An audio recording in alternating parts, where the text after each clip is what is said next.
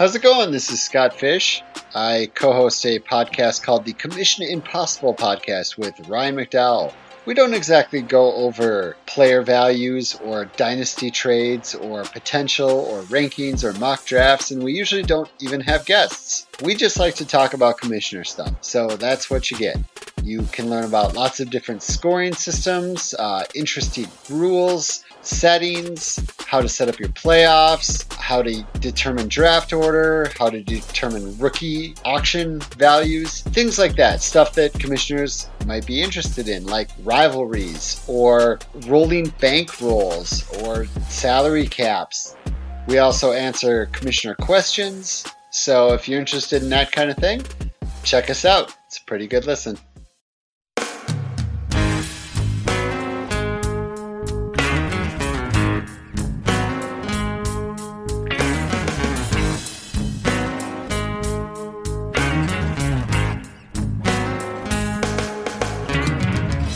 You're listening to the Dynasty League Football Podcast, where there is no off-season.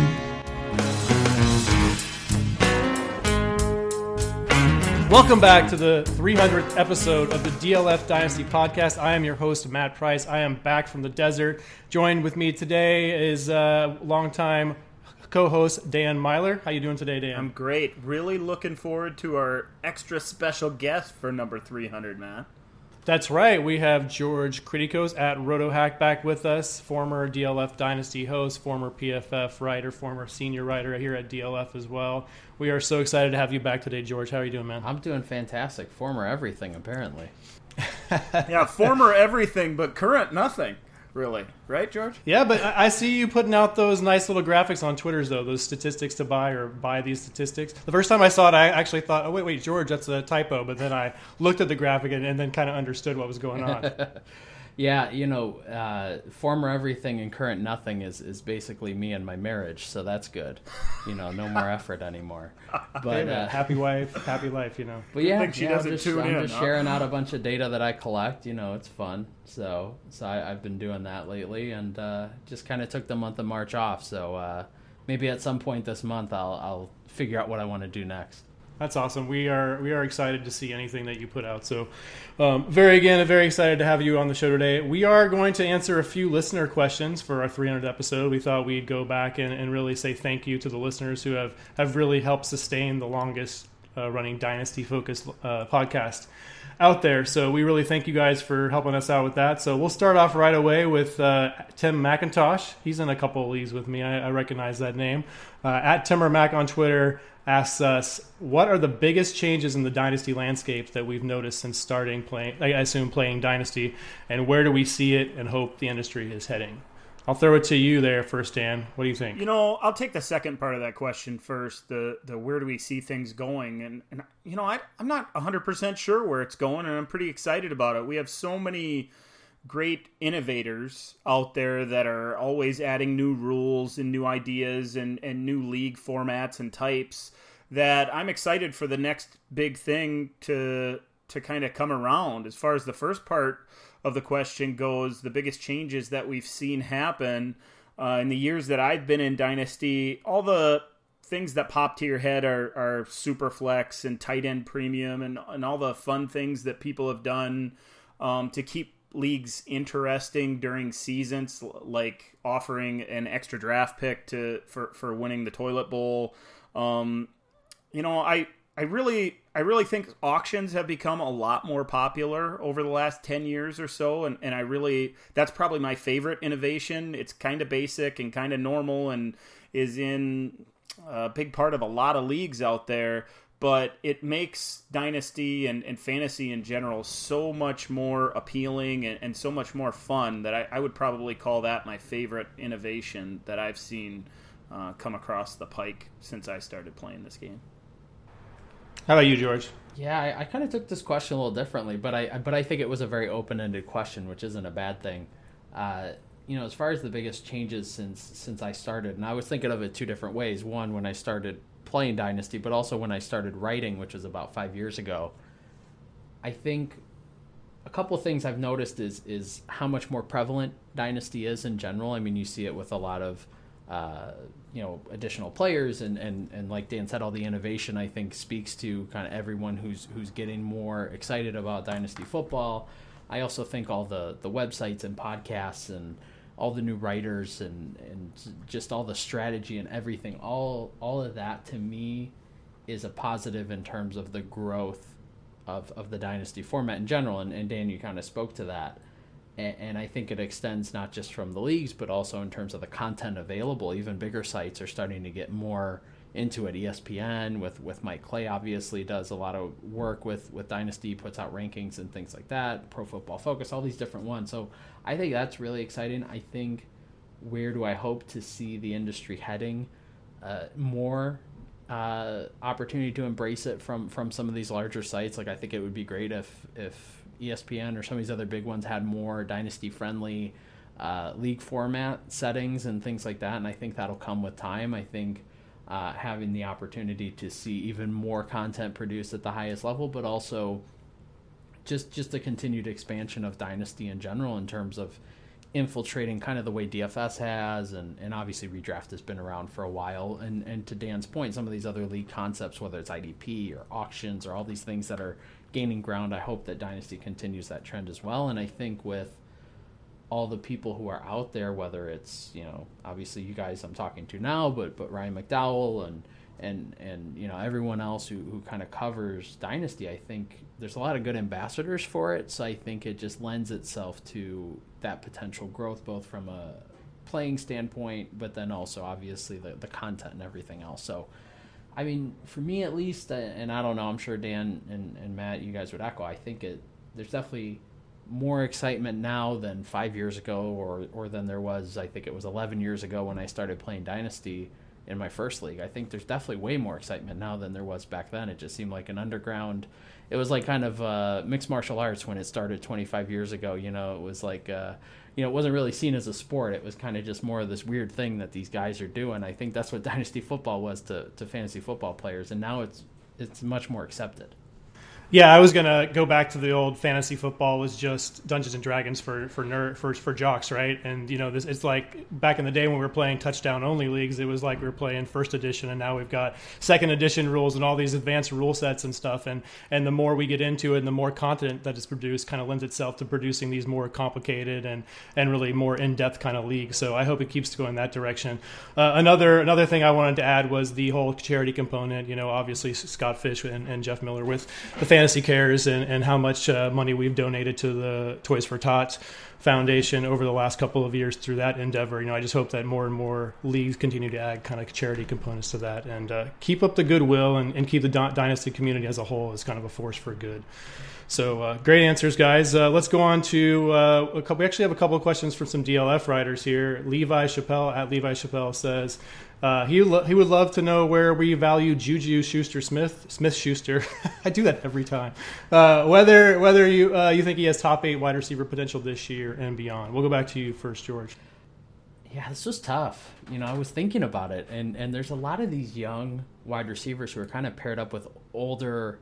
Let's go with experience because, we're not that young either, but experienced quarterbacks. You think about, whether it's Odell with Eli, which is a little bit of a weird one because Odell's a little bit more of an elite asset, I would say, and an elite talent than some of the others. But you think about that one, you go down the list a little bit and you could name others, whether it's Michael Thomas with Drew Brees or Brandon Cooks with Tom Brady and all these other ones. And that's the thing that scares me a little bit about Juju is that, what does post-Ben career look like? And we know that Ben flirts with retirement every year, and they don't really have a backup plan in place right now, and that's a little concerning too. So the beyond is what I'm afraid to kind of say that he's a top 8 guy.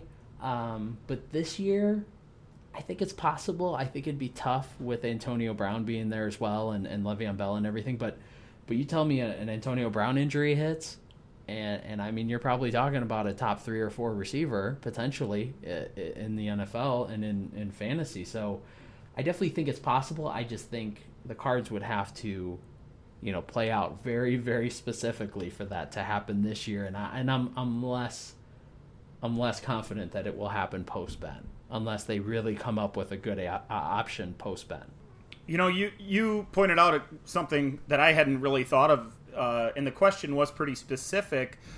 For 2018, not necessarily as much long term, and there's always the chance that there's an injury and he steps into Brown's role. He's not Antonio Brown though. He's a way different receiver.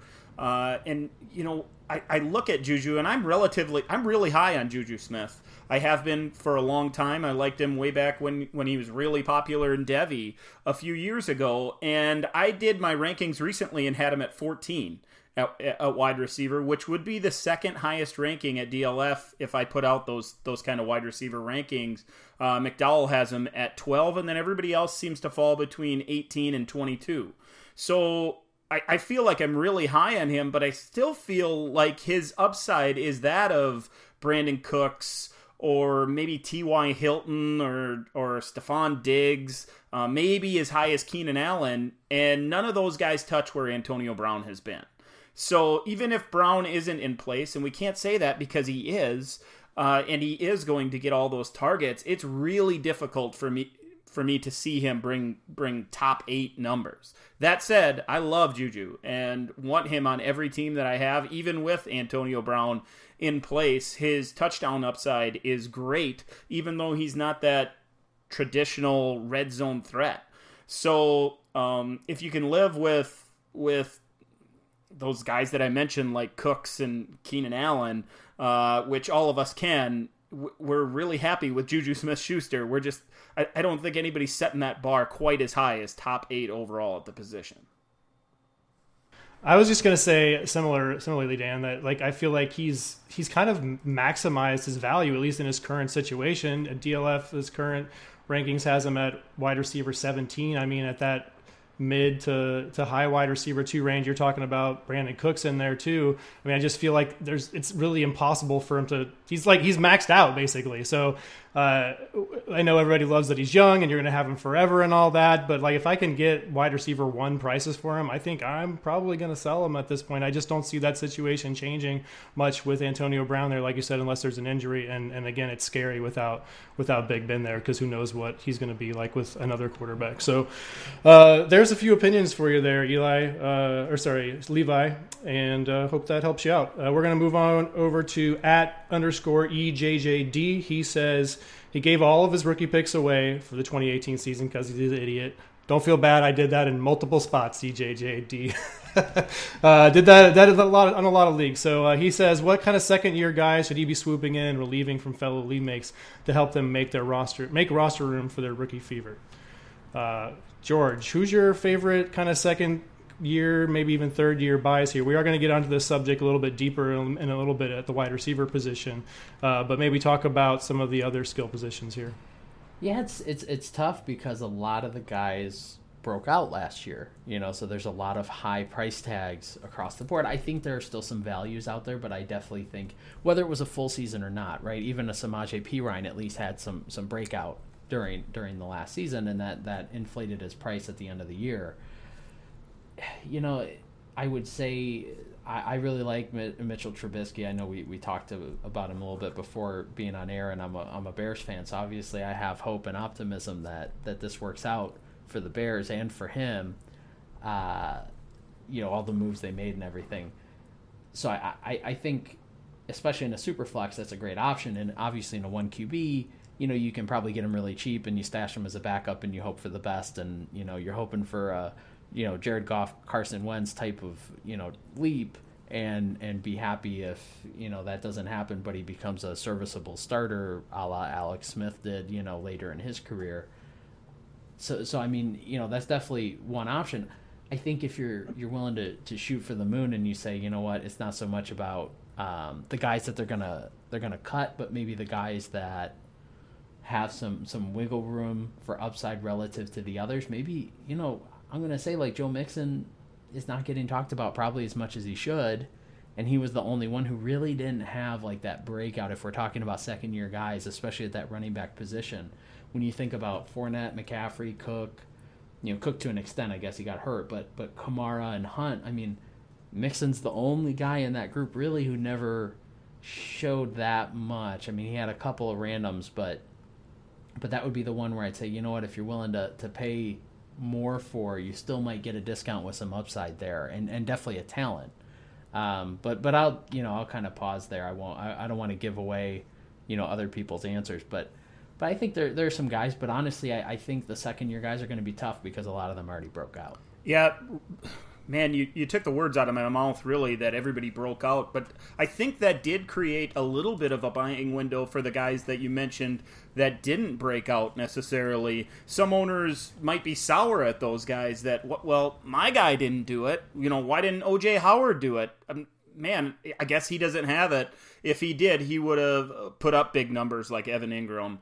Or why didn't Zay Jones or Tywan Taylor do it, or some of these other running backs like the ones you mentioned, Marlon Mack or Deontay Foreman or Jamal Williams, who had a couple of nice games, but a lot of these guys showed a little bit of a spark, but not enough for dynasty owners to get super excited about their upside, and therefore that value didn't rise so much. So I think if there's one guy that jumps off of the page for me, a guy that I was really excited about coming out and really didn't get a lot of opportunities. A lot of people might think I'm about to say Zay Jones, but I'm not. It's Tywan Taylor. I still believe in his upside as a slot receiver, and he was one of those guys that showed his potential in spurts, really small spurts throughout the season, didn't get a lot of opportunities, and I think could mature in that offense in his second year and take that next step. So if we're looking for cheap guys, and I think that's pretty much the question here, somebody that doesn't have a lot of draft picks to give up or compensation in that way, so you're looking for a bargain, Tywan Taylor is the first guy that I think of. I'll take the low-hanging fruit here and say, if we're talking about, especially of a Superflex league, but Mitchell Trubisky is probably the most obvious choice at quarterback. You can compare him. Everybody wants to compare him to Jared Goff's rookie season and what he might do in year two with the new coaching regime there. Another guy that kind of farther down the list is that I kind of like is Matt Breida. Jared McKinnon is kind of all the everything right now, I guess. Really, like, people are paying mid-first for him, and I'm not saying they're necessarily wrong for doing so. But if Shanahan truly is going to have that two-back system like he had in Atlanta, he's already called McKinnon kind of like the Devonta Freeman role. Well, that means that Matt Breida is probably going to be that Tevin Coleman role and is going to have some amount of value there. So don't forget about him. Probably can be had for a third rounder, I would guess, at this point. I like the Joe Mixon call too in terms of those upper echelon backs. His ADP is quite a bit lower. You can get him in the middle of the third round as of the March ADP data, whereas those other guys are going in the middle of the second round, the Dalvin Cooks, the Kareem Hunts, the Leonard Fournettes, the Christian McCaffreys, and guys like that. So definitely good calls there, guys. Let's go to another DLF writer here, Jake Anderson. Here's another kind of a larger scale question. At NFL Draft Talker, Dan, he wants to know what our personal keys for the offseason are for our dynasty rosters post-NFL draft. So the key part of this question is post-NFL draft. So things really slow down. But that is when we're having all of our rookie drafts. So the obvious first thing to do is focus on those rookie drafts and really gauge every situation you might come across while you're drafting. So the easiest way to do that is to compare players head to head until you come up with a very solid list to go into every draft with. Now, obviously, rules, Superflex or not, full PPR versus half or no PPR standard, that's going to change those rankings a little bit. But to have a really good gauge on that is the first thing. After rookie drafts, slow down just a little bit, and that's not necessarily the focus. The most important part of being a dynasty owner is to stay as active as possible and move not necessarily away from, but move some of your attention from the dynasty aspect to the regular football department. A little less time spent talking to dynasty guys and maybe a little bit more looking at what Schefter has to say or what beat writers around the league have to say, because as the preseason and especially as training camp starts kicking off, those little tidbits of news that come out and reacting to them in the correct way are the small moves that can make or break a dynasty owner's season. So I like to pay close attention to everything going on try to stay ultra prepared for everything that is happening league wide, such as those rookie drafts, and be the most active guy in the league. I think that's the best advice I can get. Yeah, I think for me at least, I agree with a lot of what Dan said. And one of the things I do as an exercise when I go into these rookie drafts is I like to look at it from two perspectives, because I think some owners are very talent focused and they just pick the best guy based off of, where their draft slot is. And then I think there are people who are a little bit more need focused, where they say, you know what, I'm willing to reach a little bit if I'm that one or two pieces away from getting to a title. And so if I need a wide receiver, but this running back is ranked a little higher, but I can get this wide receiver, I'm going to go get him.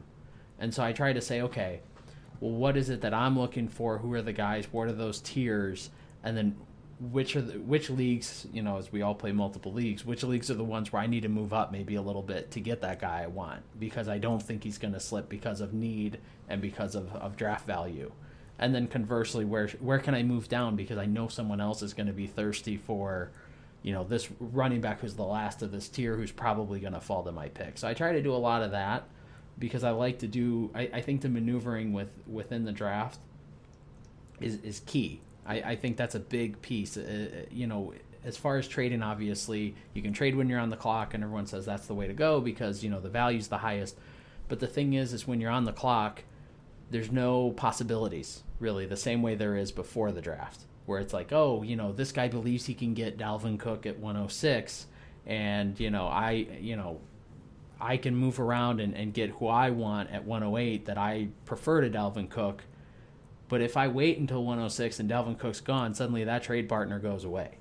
So, I think there's some of those opportunities from a roster evaluation, trade evaluation side, and then I think there's also the player evaluation side. To Dan's point around beat writers and NFL writers, there's always that hype that's going to come out, and as much as you can get in front of that as possible, I think it's huge. I think those little pieces are what really can make or break your season.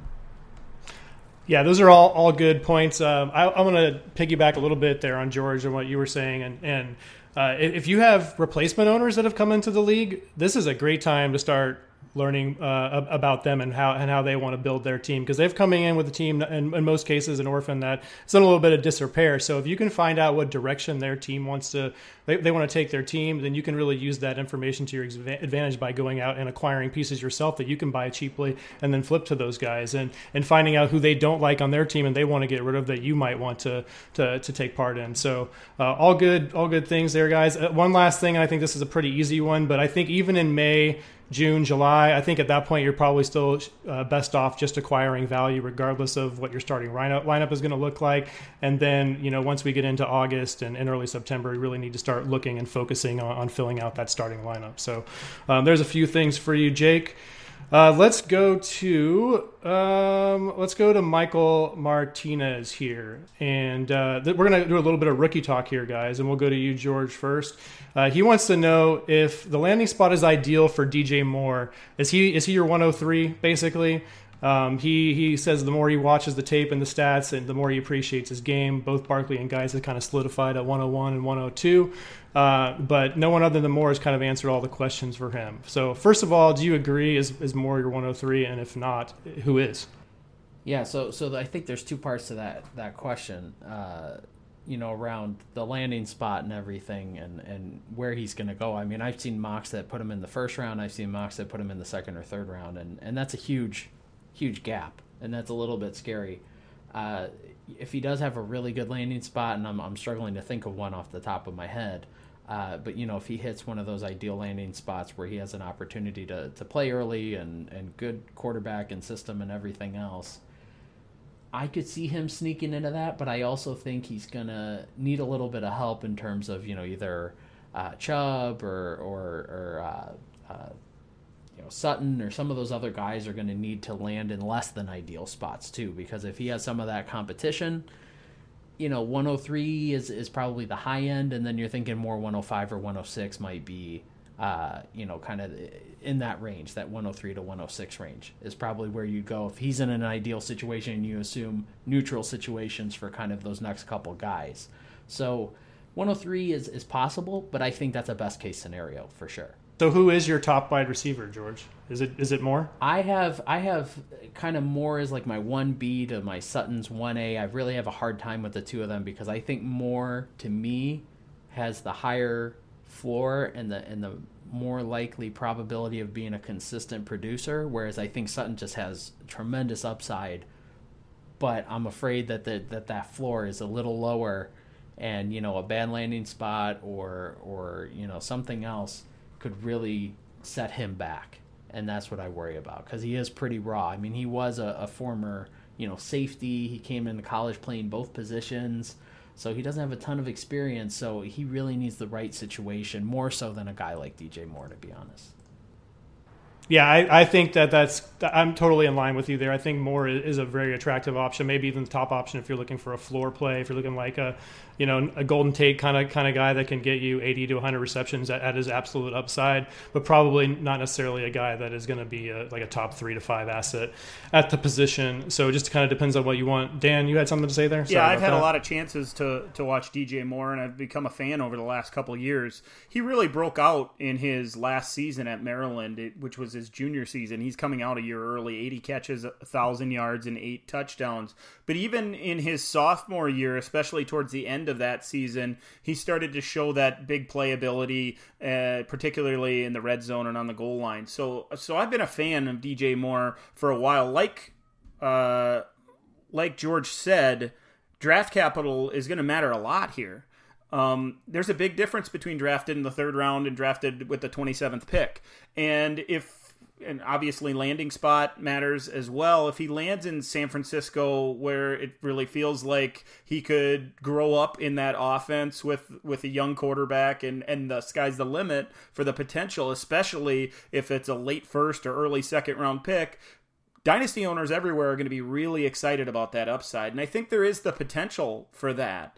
I personally have him ranked as my 3rd best wide receiver in this class, and see Calvin Ridley as the number 1 guy and Sutton as the 2nd guy, with DJ Moore 3rd. But that doesn't mean I'm not a fan. And obviously, I reserve judgment and reserve the right to change that depending on where these guys go. I tend to trust these general managers maybe more than I should, but I definitely do. And if a guy has that draft capital and is a 1st-round pick, that weighs heavy, in my opinion, of a player. So I do think there's the upside to go that high. I think there's probably a downside as low as the end of the 1st round for DJ Moore, maybe even early 2nd round if things don't go right in the draft process. So we all have to keep open minds as we look at these players, and we're still a month out from the draft. Yeah, one thing I'll just briefly add to Dan's point around his 2017 season. I mean, the 1,000 yards and the 8 touchdowns don't sound that great until you realize how bad that Maryland passing offense was. And he accounted for over half the team's receiving yards and over half the team's passing touchdowns. So, I mean, his season, while it doesn't look, as shiny on the surface as maybe some of the other guys that are in this draft class, he was so productive with such a terrible offense. I mean, unbelievable. The guy had, I think it was every single game he accounted for at least a quarter of the team's targets. So, I mean, he was an absolute monster on that team. And the surface numbers don't really tell the story. I mean, that's why people are so excited about him, is because he was so dominant on a team that was so bad. Yeah, and he's I'm not hating on the guy at all. I think he is a fine player and will be productive for fantasy and in the NFL. But, right now, before we know the landing spot, because I do think landing spot matters a lot for him as opposed to some of the other guys at the top. But my top rookie wide receiver is James Washington. I just think he's the best in the class at beating press man coverage right now, which is what I really want to see. I think he does a great job at stacking defenders, which is, where they kind of go up and shield the defenders from the ball. They're able to cut right in front of the defender as soon as they gain separation, and really kind of making the defender commit a penalty. if they want to make a play on the ball. So I just think his ball tracking ability and all this stuff is the top in the class. So that's why Washington is. But even then, I would not consider him at 103, and that's mostly just because of the running backs. And like we've been talking about, it's going to rely on a landing spot. But I just think there's so many talented running backs in this class that I want to grab as many of them as possible. And if we're talking about a super flex league, I think it's possible, as we talked in a few episodes ago, that there's only a couple, maybe 2 or 3 that might even go in the first round if you start including those quarterbacks into the discussion. So I just think it's a tough year for those wide receivers. Not that they're not good, just that it's maybe more the depth is better than it is necessarily top heavy. So good questions there, and we are going to actually use that to lead into the meat of our discussion here. I do want to thank all the listeners that submitted questions, and we might have a couple more filtering in here as we go through, but we do want to go to this second part of our episode where we talked a little bit about breakout second-year players that EJJD could acquire. In the mailbag this week, I had a question asking about second and third breakout wide receivers because traditionally before 2014, we have been waiting for second and third year for these wide receivers to break out, being patient with them to do so. But 2014 hit, we got OBJ, we got Watkins, we got Evans, we got Landry, all these guys that started producing right away, and we decided we don't want to be patient with wide receivers anymore. So I thought it was a really good kind of a topic for discussion here to talk about some of these second and third year wide receivers, mostly because of a guy named Nelson Aguilar, because he was all but forgotten last season. In March 2017, his ADP was 249 overall, which basically means he was only drafted in 1 out of the 6 mocks, and that put him at wide receiver 104 overall. So basically, he was completely free. And fast forward to March of this year, his ADP is at 81st overall at wide receiver 41. Almost tripling his value, really. So, there's a chance that some of these guys we've completely forgotten about from the 2016 and even the 2017 class could really pay big dividends going forward. So we're going to go ahead and start talking about those. I'm going to throw it to you guys this way. We'll look at 2016 first, which are the third-year breakout candidates, and we'll go round by round here with these guys at the top. George, the top guys, the ones drafted in round 1, we're still really waiting on all of these guys. Corey Coleman, drafted 15th overall, Will Fuller 21st, Doc Stockton 22nd, Laquan Treadwell 23rd overall in the first round in 2016. Fuller kind of had a hot streak last season, but otherwise has really disappointed for the most part. And these other guys, we really haven't seen anything yet from. Are any of these guys buys for you or potential breakout candidates in 2018, George? Yeah, I think there are 2. I think Corey Coleman can legitimately be seen as a breakout candidate. I mean, he's going to get the best quarterback he's had, which isn't saying a whole lot with Tyrod Taylor, but he's getting, at least a serviceable quarterback, and obviously he has Josh Gordon there to contend with, and Njoku, and even Carlos Hyde now to an extent, although I still don't consider him a great pass catching back, but that's for another day. I think Coleman's a guy who at least should outperform potentially the price tag that's put on him. He's still relatively young and everything else. So he's one. And I would say Doxson's kind of the other guy. I know that they signed Paul Richardson, and Crowder obviously is still there. Terrell Pryor left, but they have Alex Smith, who did a really good job last year and did do a good job on the deep ball, which is unusual for him. So I think there's opportunity for Doxson as well, depending on obviously Reed's health and everything else. But I think those 2 to me of the 4 would be the 2 I'd look to buy. Whereas for Fuller, it's hard to honestly ask people to buy a guy who's basically a fringe wide receiver 2 right now in dynasty drafts. And I just don't see a ton more upside than that for him. I don't see him becoming T.Y. Hilton.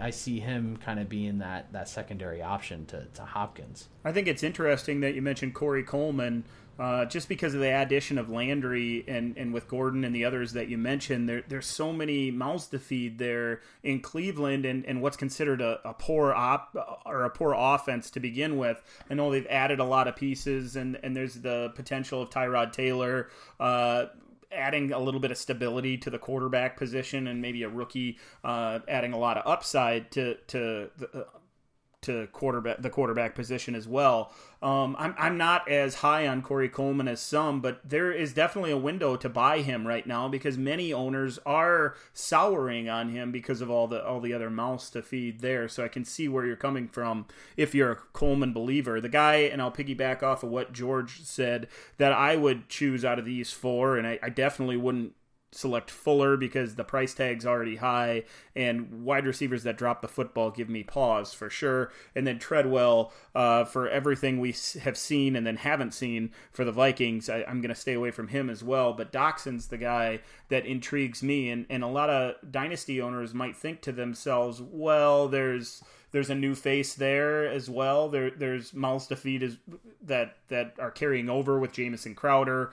Of course, Paul Richardson coming over. And then the tight end position has sucked up targets for years there in Washington with Jordan Reed and now Vernon Davis when Reed isn't available, which seems like a regular occurrence. So although Doxson hasn't shown that huge breakout big game potential, I still think he hasn't had a 100-yard game and hasn't scored multiple touchdowns in a game. I really feel like he has the upside to deliver that kind of stat line and win fantasy weeks for dynasty owners. I mentioned the drops with Fuller, and Doxson has had his fair share for sure. The moves that the Redskins have made do not scare me, and it seems like the coaching staff in Washington wants Josh Doxson to be their number one receiver. All that points to me trying to acquire him if I can get any kind of discount, and with a wide receiver ADP of 45 at the position, that seems pretty good to me. So I'll buy Doxson out of that group. What are you buying him for? Oh, I'm easily sending a second round pick. Any second? Yeah, I'd send a pretty high second round pick. Okay. All right. I'd try to send a pick a year from now rather than this year, because I love that class and the top That's of that fair. second round. But I think a high second is doable. Okay. So let me ask. So where would you slot him with this year's rookie receivers then? Oh, boy. Just to kind of give some context. Like, would you say he'd be top 5 relative to these other guys, or would you say even higher? No, I think top 5. I think about DJ Moore and Cortland Sutton and Calvin Ridley and think, boy, I'd rather have those guys than the guy who's been here for 2 years and hasn't done it yet. But the other names after that, when you start thinking about Kirk and James Washington, it starts to get a little closer. So if that offer was in my inbox, I'd have a little bit of trouble with it. But those are the kind of guys that you're probably drafting with that early second round pick anyway. So when you associate those names with it, it gets a little more difficult. And I appreciate you springing a question on me like that, George, just like old times here on the DLF podcast. But I'd probably say somewhere around 5 or 6. That's fair. Yeah, I'm probably a little bit outside the top 5. I like Washington more than him, and I'd say Kirk is probably on that level. But yeah, I think that's fair. I think early to mid second is probably the price you got to pay to get him. Let's go on to the second round. We have a couple of guys who've done a little bit more in the NFL. Sterling Shepard, wide receiver 35 is his current ADP. He went at the 40th pick in the second round. And the big winner from this class, at least from the first 2 rounds, is Michael Thomas, wide receiver 5 ADP in March, and he was selected with the 47th pick in the second round. I don't really think you can buy Michael Thomas right now unless you're just really willing to pay the price for him. But, George, what about Sterling Shepard? Are you going to buy Sterling Shepard? I don't think so. I have a hard time with it. One, because we don't know who the next quarterback will be after Eli. I think with Ingram's emergence, I think that kind of puts a bit of a damper in Shepard, because Ingram can play the slot quite well also. So I don't know if Shepard's necessarily a huge upgrade relative to Ingram in the slot if they want to move Ingram around a little bit more next year. So I'm not super keen on that price for him. I mean, at that point, when we look at, Coleman was wide receiver 40 and Doxson was wide receiver 45, I don't know if I feel that comfortable paying that much more for Shepard at that point. I couldn't agree more, really. And I might have a little higher opinion of Shepard than what it sounds George is giving us right now. I like him. I still think there's upside with Sterling Shepard, but I kind of feel like that price for that upside is baked in with him a little bit. And maybe that's because he has shown some flashes, especially late last season. Paying wide receiver 35, so pretty much low-end wide receiver 3 prices for a guy that you're really hoping for maybe a low-end wide receiver 2 upside, and he hasn't necessarily shown it consistently, is a little bit scary. That said, if I am in any kind of rebuild or a fringe playoff team that feels like I'm a wide receiver 3 away and I'm a gambler and want to roll the dice and try to find a guy, I wouldn't be opposed to paying a penny on a penny for Sterling Shepard, or trying to find a deal on Sterling Shepard. I'm certainly not going to overpay and start spending more than what it should take to get a guy that's been around a couple years and has shown flashes, like we said, but never really grabbed the reins, grabbed the bull by the horns, and became that guy, which is obviously hard to do with OBJ gone. Yeah, I'm closer to you, Dan. I still have faith. I just think I'm a sucker for good route runners, and he's a great route runner. So I'm still in at that wide receiver 35 price. I'm more likely to buy him there than I would any of those first round receivers. It really seems to me, Matt, that owners of Shepard out there are the guys who have drafted him and believed in him coming out of college and love the landing spot and all those things. And it's hard. It would be difficult to get him at that price tag, I think, if you were trying to buy him. Yeah, that's probably fair. You're probably not going to get him for a second round, and I'm not going to pay a first for him. But if I could get him from an early second, I'm probably going to go ahead and pay that. And I don't really want to get into the what ifs of if the OBJ actually gets traded, which he's probably not, right? I don't think we really need to talk about that. But if for some reason he did, or he missed a lot of time again, then I could see Shepard's value, popping into that wide receiver 2 range pretty easily. Third round guys, not really anything to talk about. Braxton Miller, Leonte Carew, Gross, they're both undrafted in March ADP. We'll go on to the fourth round. One of my favorite guys. I still holding the torch for Malcolm Mitchell. I think I was really impressed that his only rookie season, that he was really able to kind of master the New England Patriots playbook, and they haven't really drafted a whole lot of receivers that's been able to do that and be productive in their first year. And then he had just ridiculous injuries last season that kind of kept him off the field all year. So I'm still keeping the faith for him. Dan, you still on with Malcolm Mitchell, or are you moving on? I've moved on. I don't know if I was ever necessarily on that train. In fact, the only place that I ever had him was during that rookie season, and I sold him.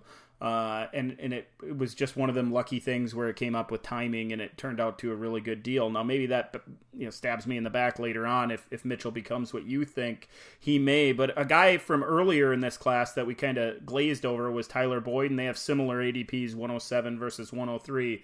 I would prefer Tyler Boyd. I still think that draft capital and the upside that he showed in college, along with that landing spot, him being in Cincinnati and there being the potential for him to make an impact in some way in that offense, I'd rather roll the dice with Boyd than Mitchell. But they're apples to apple. They're really close, 107 to 103. I think you're making Nathan Powell really happy with that take there. Okay, but George, that's what I go for. I want to keep Nathan happy. George, your comments here on Malcolm Mitchell and Tyler Boyd, if you really want to. All right, I'm gonna go in a different direction here, and I'm gonna say I would take Leonte Carew over both. Wow. of them. Okay. All right. To me, he seems like the one with the best upside shot at this point, knowing that Landry is out of Miami now, and I would say he's probably the most likely from a traits and attributes standpoint of being the replacement. Not to say that they will necessarily replace Landry in terms of having that type of option within the offense, but I think this is his opportunity. And the fact that he's going undrafted means you can gamble really cheaply to see if that plays out or not. Because if it was Tyler Boyd in Miami, I think we would probably have the same thought, right? That Boyd would be that natural guy to come out from, the Dolphins to be that Landry type of guy in that offense. So I think Carew has that chance. Again, I'm not really excited about any of them, but that'd be the one I probably. So you're not worried at all about Amendola or Albert Wilson?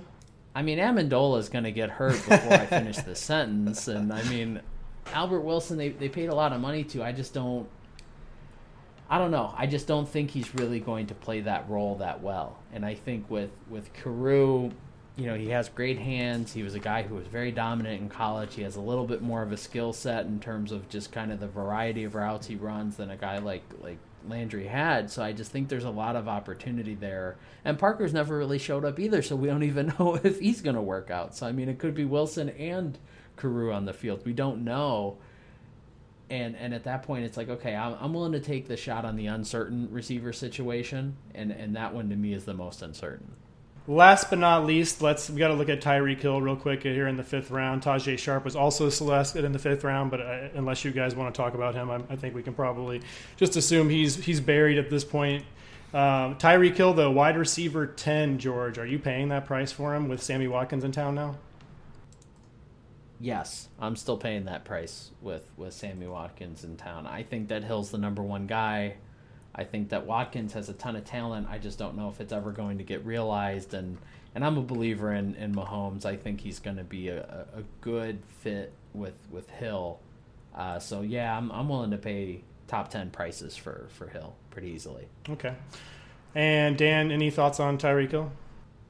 No, I agree with what George said. I'm not scared off at all by Sammy Watkins being there, and I'm also a believer in Pat Mahomes. I think he'll push the ball down the field, and that benefits Tyreek Hill owners. So I want him on all my rosters. I differ from you guys a little bit. I still love Hill, but I think Watkins is going to take a decent share. I mean, I think he's traditionally, as a traditional wide receiver, he makes a better X than Tyreek Hill does, and that they could just both, cannibalize each other's production, and you're not going to know which one to start each week. But I don't mind him at wide receiver 10. To wrap up the 2016 wide receiver class, though, in terms from a perspective of looking at it, like which one is going to be a third-year breakout candidate, George? Can you pick a favorite here? Obviously, excluding Michael Thomas and Tyreek Hill. I mean, it's tough. I think there are a few guys with a chance. I'm thinking of guys that we haven't spoken of. I think there's a few other guys who potentially could have a chance. Pharaoh Cooper could have a chance to break out with the Rams. I think that's a possibility. You mentioned Sharp, and he's another guy, as much as you like Tyrod Taylor. I mean, I think Sharp still has a chance to do something there as well.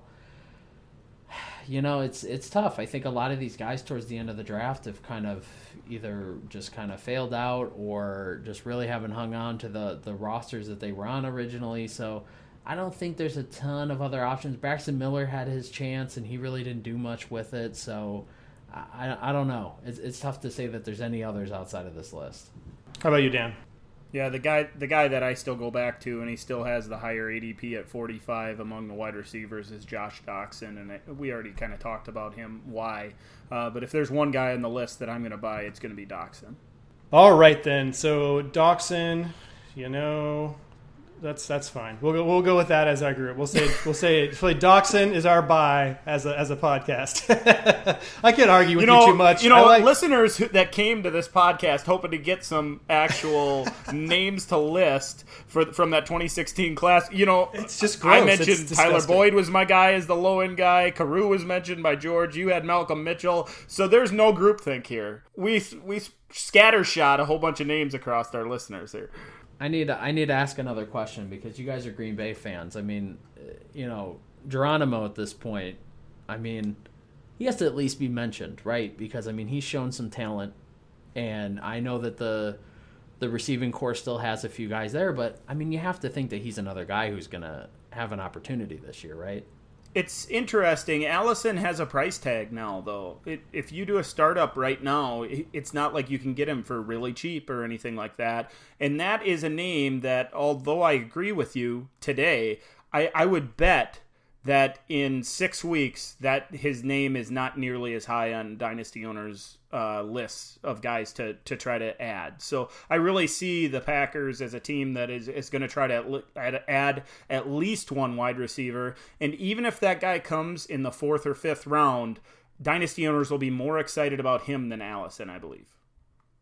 Yeah, I just think they're going to draft somebody. I like Allison quite a bit, and if they don't draft somebody, I mean, he slots in fine as they're across from Adams, right? So don't. In that case, it's too late, and his value goes up drastically, though. If they don't draft that's a good point. Unless they also move Montgomery back to wide receiver, then there's maybe some still a window there. Let's go on to the 2017 class. I think we're going to maybe run into some overtime here, guys, but it's episode 300, so I'm not worried about it. Sorry, Ken. The 2017 class, let's get to that. The first round, Corey Davis, Mike Williams, John Ross, all guys drafted very highly, all in the top 10 in the NFL draft. Currently, Corey Davis coming in at wide receiver 15 in March ADP, Mike Williams, wide receiver 37, and John Ross at wide receiver 65. It seems like all of these guys, again, just like the 2016 class, have a lot to prove, Dan. Which one of these guys would you be buying, and which one is your favorite breakout candidate? The guy, it's really easy to say Corey Davis.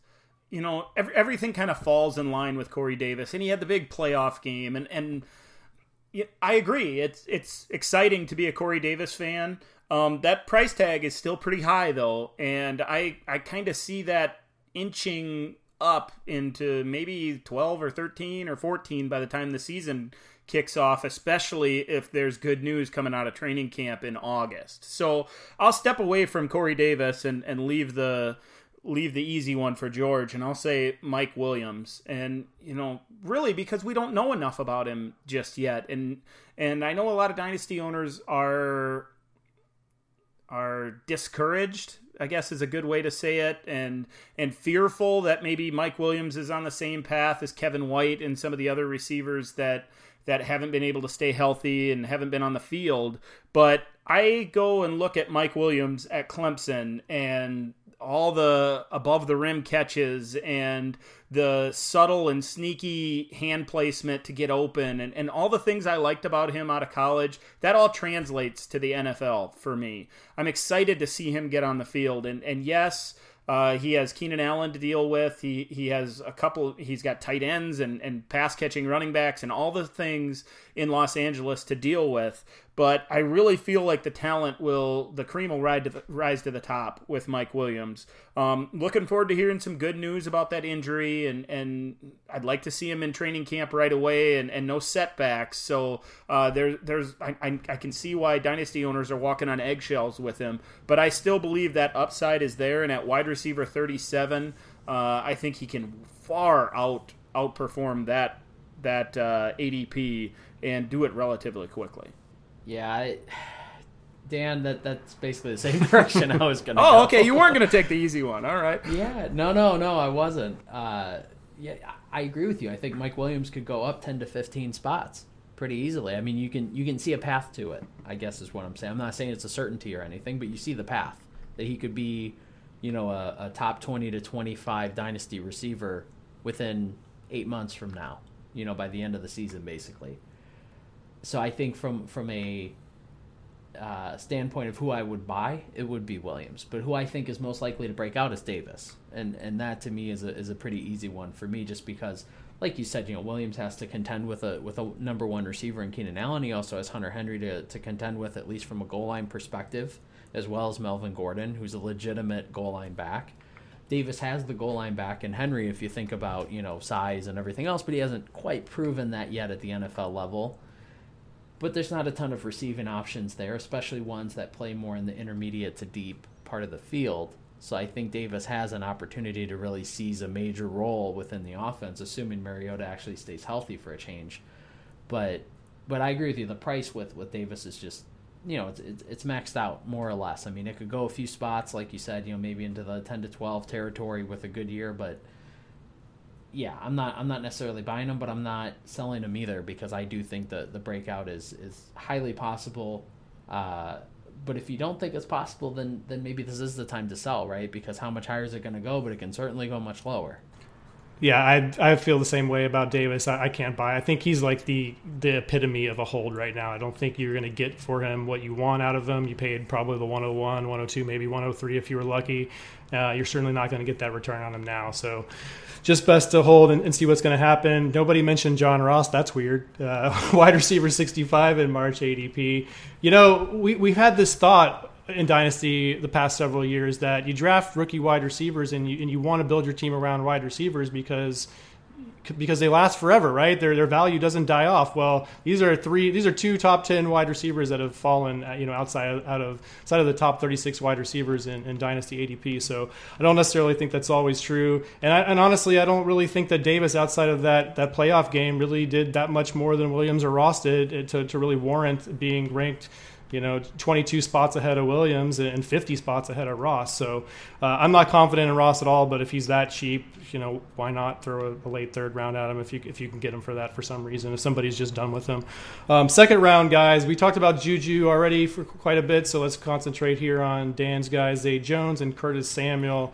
George, which one of these guys do you want at their current prices? Jones at wide receiver 64, Samuel at wide receiver 73, and are either of them potential breakout candidates? Yeah, I thought about this because both are extremely cheap options, and they were second-round picks. And early second-round picks. It's not like they were guys that were, barely in there, and I think most people saw them going in the second to third round, so they weren't huge surprises either. If I'm picking one, it's probably going to be Zay Jones just because I think the competition is lower there. I mean, they may go wide receiver. We don't really know yet. The quarterback situation obviously is pretty tenuous, but Jones is a guy who thrives on a kind of high target, low depth of target type of situation, and he's certainly going to get that from those quarterbacks. They're not exactly slinging howitzers on their shoulders there. I mean, these are guys who are going to probably do a lot of short passes, and I think that's where Jones could potentially thrive. So if I'm betting on one, both in terms of buying them and also the breakout, is probably Jones over Samuel, though I do think Samuel has a chance. I just think Jones probably in the near term has the better shot right now. Yeah, the injury for Samuel is one that, and we could probably say the same thing about Zay Jones with his shoulder, but Samuel, the latest that we heard is that he had surgery for that broken bone and he had some ligament damage, and nothing really sounded real good, and they have a new offense coming in. That all said, I think that has affected his ADP, and he slid all the way down to wide receiver 73. So I'm going to take the easy way out here and actually say both of these guys. I see, like George mentioned earlier, I see the path for Samuel. There is the potential. If we talk about Zay Jones and not having a lot of pass catchers in place there, we kind of have to mention the same thing. I know with the Panthers, they have Devin Funchess, and of course they have Greg Olsen, and he'll be around. They signed Torrey Smith, but is any of that really pointing to, wow, number one guy? I know Olsen has put up some big numbers, but he's aging as well. So I think there is a path with Curtis Samuel, and with Cam Newton throwing him the football, and the Panthers being so stubborn with their offense and wanting to get those quick guys underneath involved. I think there's the potential for him to have some kind of breakout.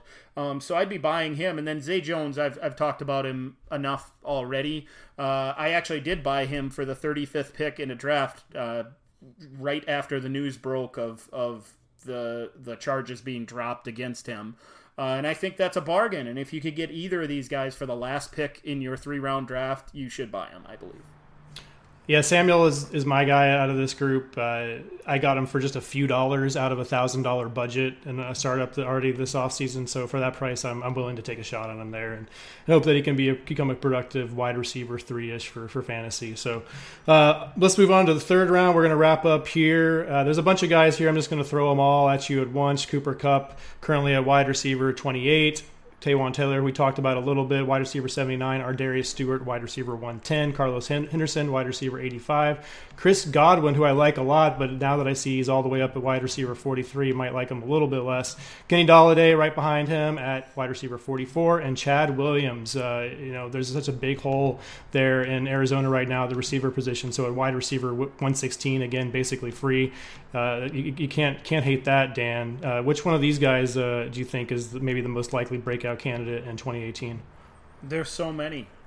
There is. There really is. You were there going really through is. that list, and I can There's honestly more. say I at least like every name that you just mentioned. There's not a guy that I say, man, don't give me that guy. Especially when you mention those prices, and maybe you mentioned Godwin being wide receiver 43 and Golladay at 44. That might be enough to scare you off, but really. Those prices, they're not crazy. They're not out of this world. You may have to pay a high second, and I may decide that the guy I can get in the high second rather than these guys I like a little bit more. But if that asking price comes down just a little bit, you get pretty interested. So, I guess if I had to answer the question and name just one guy, it has to be Cooper Kupp. I'm buying in on Cooper Kupp, and I think dynasty owners everywhere pretty much are, with Sammy moving on. I'm a big Robert Woods fan and have been for a very long time. I think he is the number one wide receiver in LA with the Rams, but there is enough to go around and get Woods and Kupp into that top 20 at wide receiver. I really think with Jared Goff manning that offense and that coaching staff and how much they want to throw the ball and use Gurley to get receivers open downfield, there's enough balls to go around for those top 2 receivers. If I had to pick one, it'd be Kupp. If I had to pick a second one, just because of the price, and I love Tywan Taylor, but I'm going to say Chad Williams, because like you said, he's free, and outside of Larry Fitzgerald, is there one guy that you think, wow, he's going to take that number 2 role and run with it? No, not really. Chad Williams has a shot at that, however. Yeah, I'm not going to talk about Cooper Kupp. You guys know how I feel about him. But, Dan, I am going to say right now that I would like to have Chris Godwin at wide receiver 43 over Josh Doxson at wide receiver 45. How do you feel about that? Oh, that's a close one. I'm a Godwin fan as well, but it's not like Godwin doesn't have competition among that receiving core as well. And a lot of the things that Godwin does well, you can say maybe that quarterback doesn't quite as well with Jameis Winston. So it gives me a little bit of pause, and we're talking about really similar players. I'm not gonna scream to the hill from the tallest building to say that Doxson is the obvious choice, and if somebody's gonna take Godwin, I'll shrug my shoulders and say, oh, we'll see what happens, because it is close, but I'd still take Doxson. George, your thoughts on this group here? Yeah, I guess I'll go in a different direction just so we cover more guys and everything, because I do agree for the most part. I think the Cardinals are bringing in Bryce Butler, I believe I saw today, which would be an interesting ad for them and would be competition for Chad Williams. Not necessarily would beat him out, but would be competition. But I'll say Carlos Henderson's the one that intrigued me at that price, because I think the Broncos, one, they have 2 older receivers, and they seem to really like Carlos Henderson. 2, they seem to clearly want to upgrade that quarterback position as you know, Keenum coming in, but then also it seems like there's a lot of speculation that they go quarterback in the first round of this draft. So I think Henderson could potentially be one of those, you know, buy him now, stash him for later type of guys. Whereas a lot of the other guys on this list, you know, Godwin, Galladay, Kupp, even Taylor and Williams to an extent are more play now type guys. You know, so Henderson could sneak even further under the radar, just in terms of being able to throw him into a deal versus maybe some of these guys where it seems like opportunity is a little bit more, you know, presentable and easier to see. So Henderson's a guy that I'm intrigued with. The only thing I'll add with Kupp and I think is interesting, and I think Dan, you did a good job covering a lot of it. It reminds me a lot of what Detroit has in terms of, you know, you have 2 guys with Tate and Jones in that case, and they're being supported by a good quarterback. And I think it's very similar to what LA has with Woods and with Kupp. I mean, there's no tight end threat there. As much as I like Gerald Everett, and I do, he's not established yet.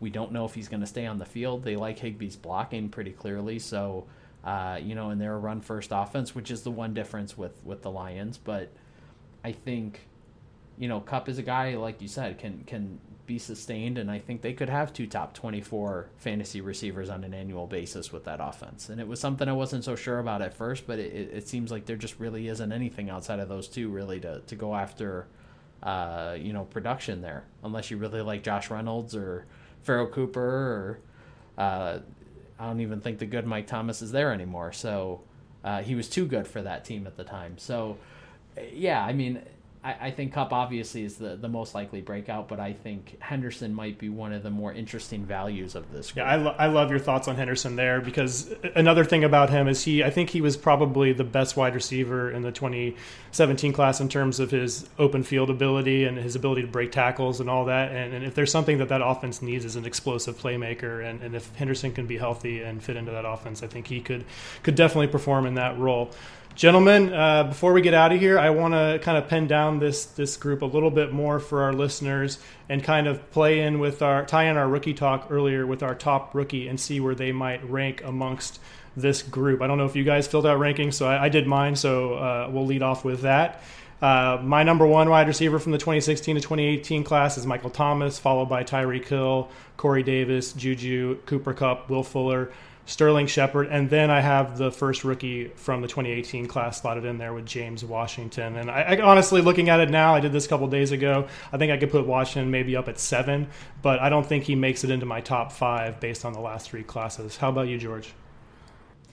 Yeah, I mean, the top 3 is probably pretty clear for everyone. I think really Thomas, Hill, and Davis, and if you want to flip-flop one of those in there, I guess that's okay. I would say it's pretty established. I would say those 3 in that order.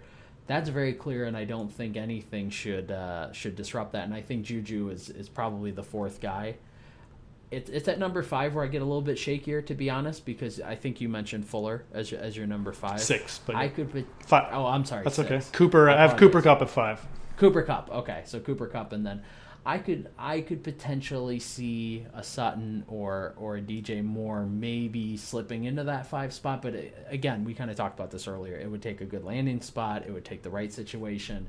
And if we're being honest with ourselves, Kupp and Fuller are in great situations. So it really would take a lot for someone to sneak in there. And I'm with you as far as those 2 in that 5-6 range. You know, flip a coin basically for which guy you want to go with. It's really preference. I would say I'd probably have Cooper Kupp over Fuller, but extremely close. I couldn't agree more. Really, I had Thomas, Hill, Davis, Juju, and I struggled a little bit with whether I wanted a rookie or Cooper Kupp here, but I ended up taking Kupp at 5 and then thought Ridley was 6. So I think we're all pretty much sharing a brain on where that first guy slots in. It's just who that first guy is. I guess you with Washington, potentially maybe George going another way and me going a different way as well. So thank you guys so much for being on the show, George. It was great to see you, man. We look forward to seeing some more work from you in the future after your hiatus. Don't leave us hanging there. Don't disappear. We don't need to lose another good guy in the industry. So tell everybody, I guess, where they can find you. Yeah, I mean, you can find me on Twitter at RotoHack, just putting out, some different rookie wide receiver data out there right now, just having a little bit of fun while I kind of sort through the lovely professional and personal life stuff, which is always a blast. But yeah, you can find me there, and maybe another episode of this if you guys are kind enough to have me back on. Anytime, man. Dan, how's it going, buddy? Are you ready to get out of here? Yeah. Let's call her a show. We as much as I'd like to extend the fun with George and finally getting him back, we probably got to say adios, right? Yep, and I do want to thank you guys again, the listeners, for letting us get to 300 episodes here at DLF. That's a really, really cool feat, and it's all because of you guys. I think we got to all of the questions except for one, so if we didn't get to your question, please feel free to reach out to us on Twitter, and we'll correct that mistake in that format. But thank you guys so much again for listening to episode 300 of the DLF Dynasty Podcast. You can follow George at RotoHack. You can follow me at mpricer. You can follow Dan at dmiler22, and you can follow the podcast at DLF Podcast. Thanks, guys. See you next week.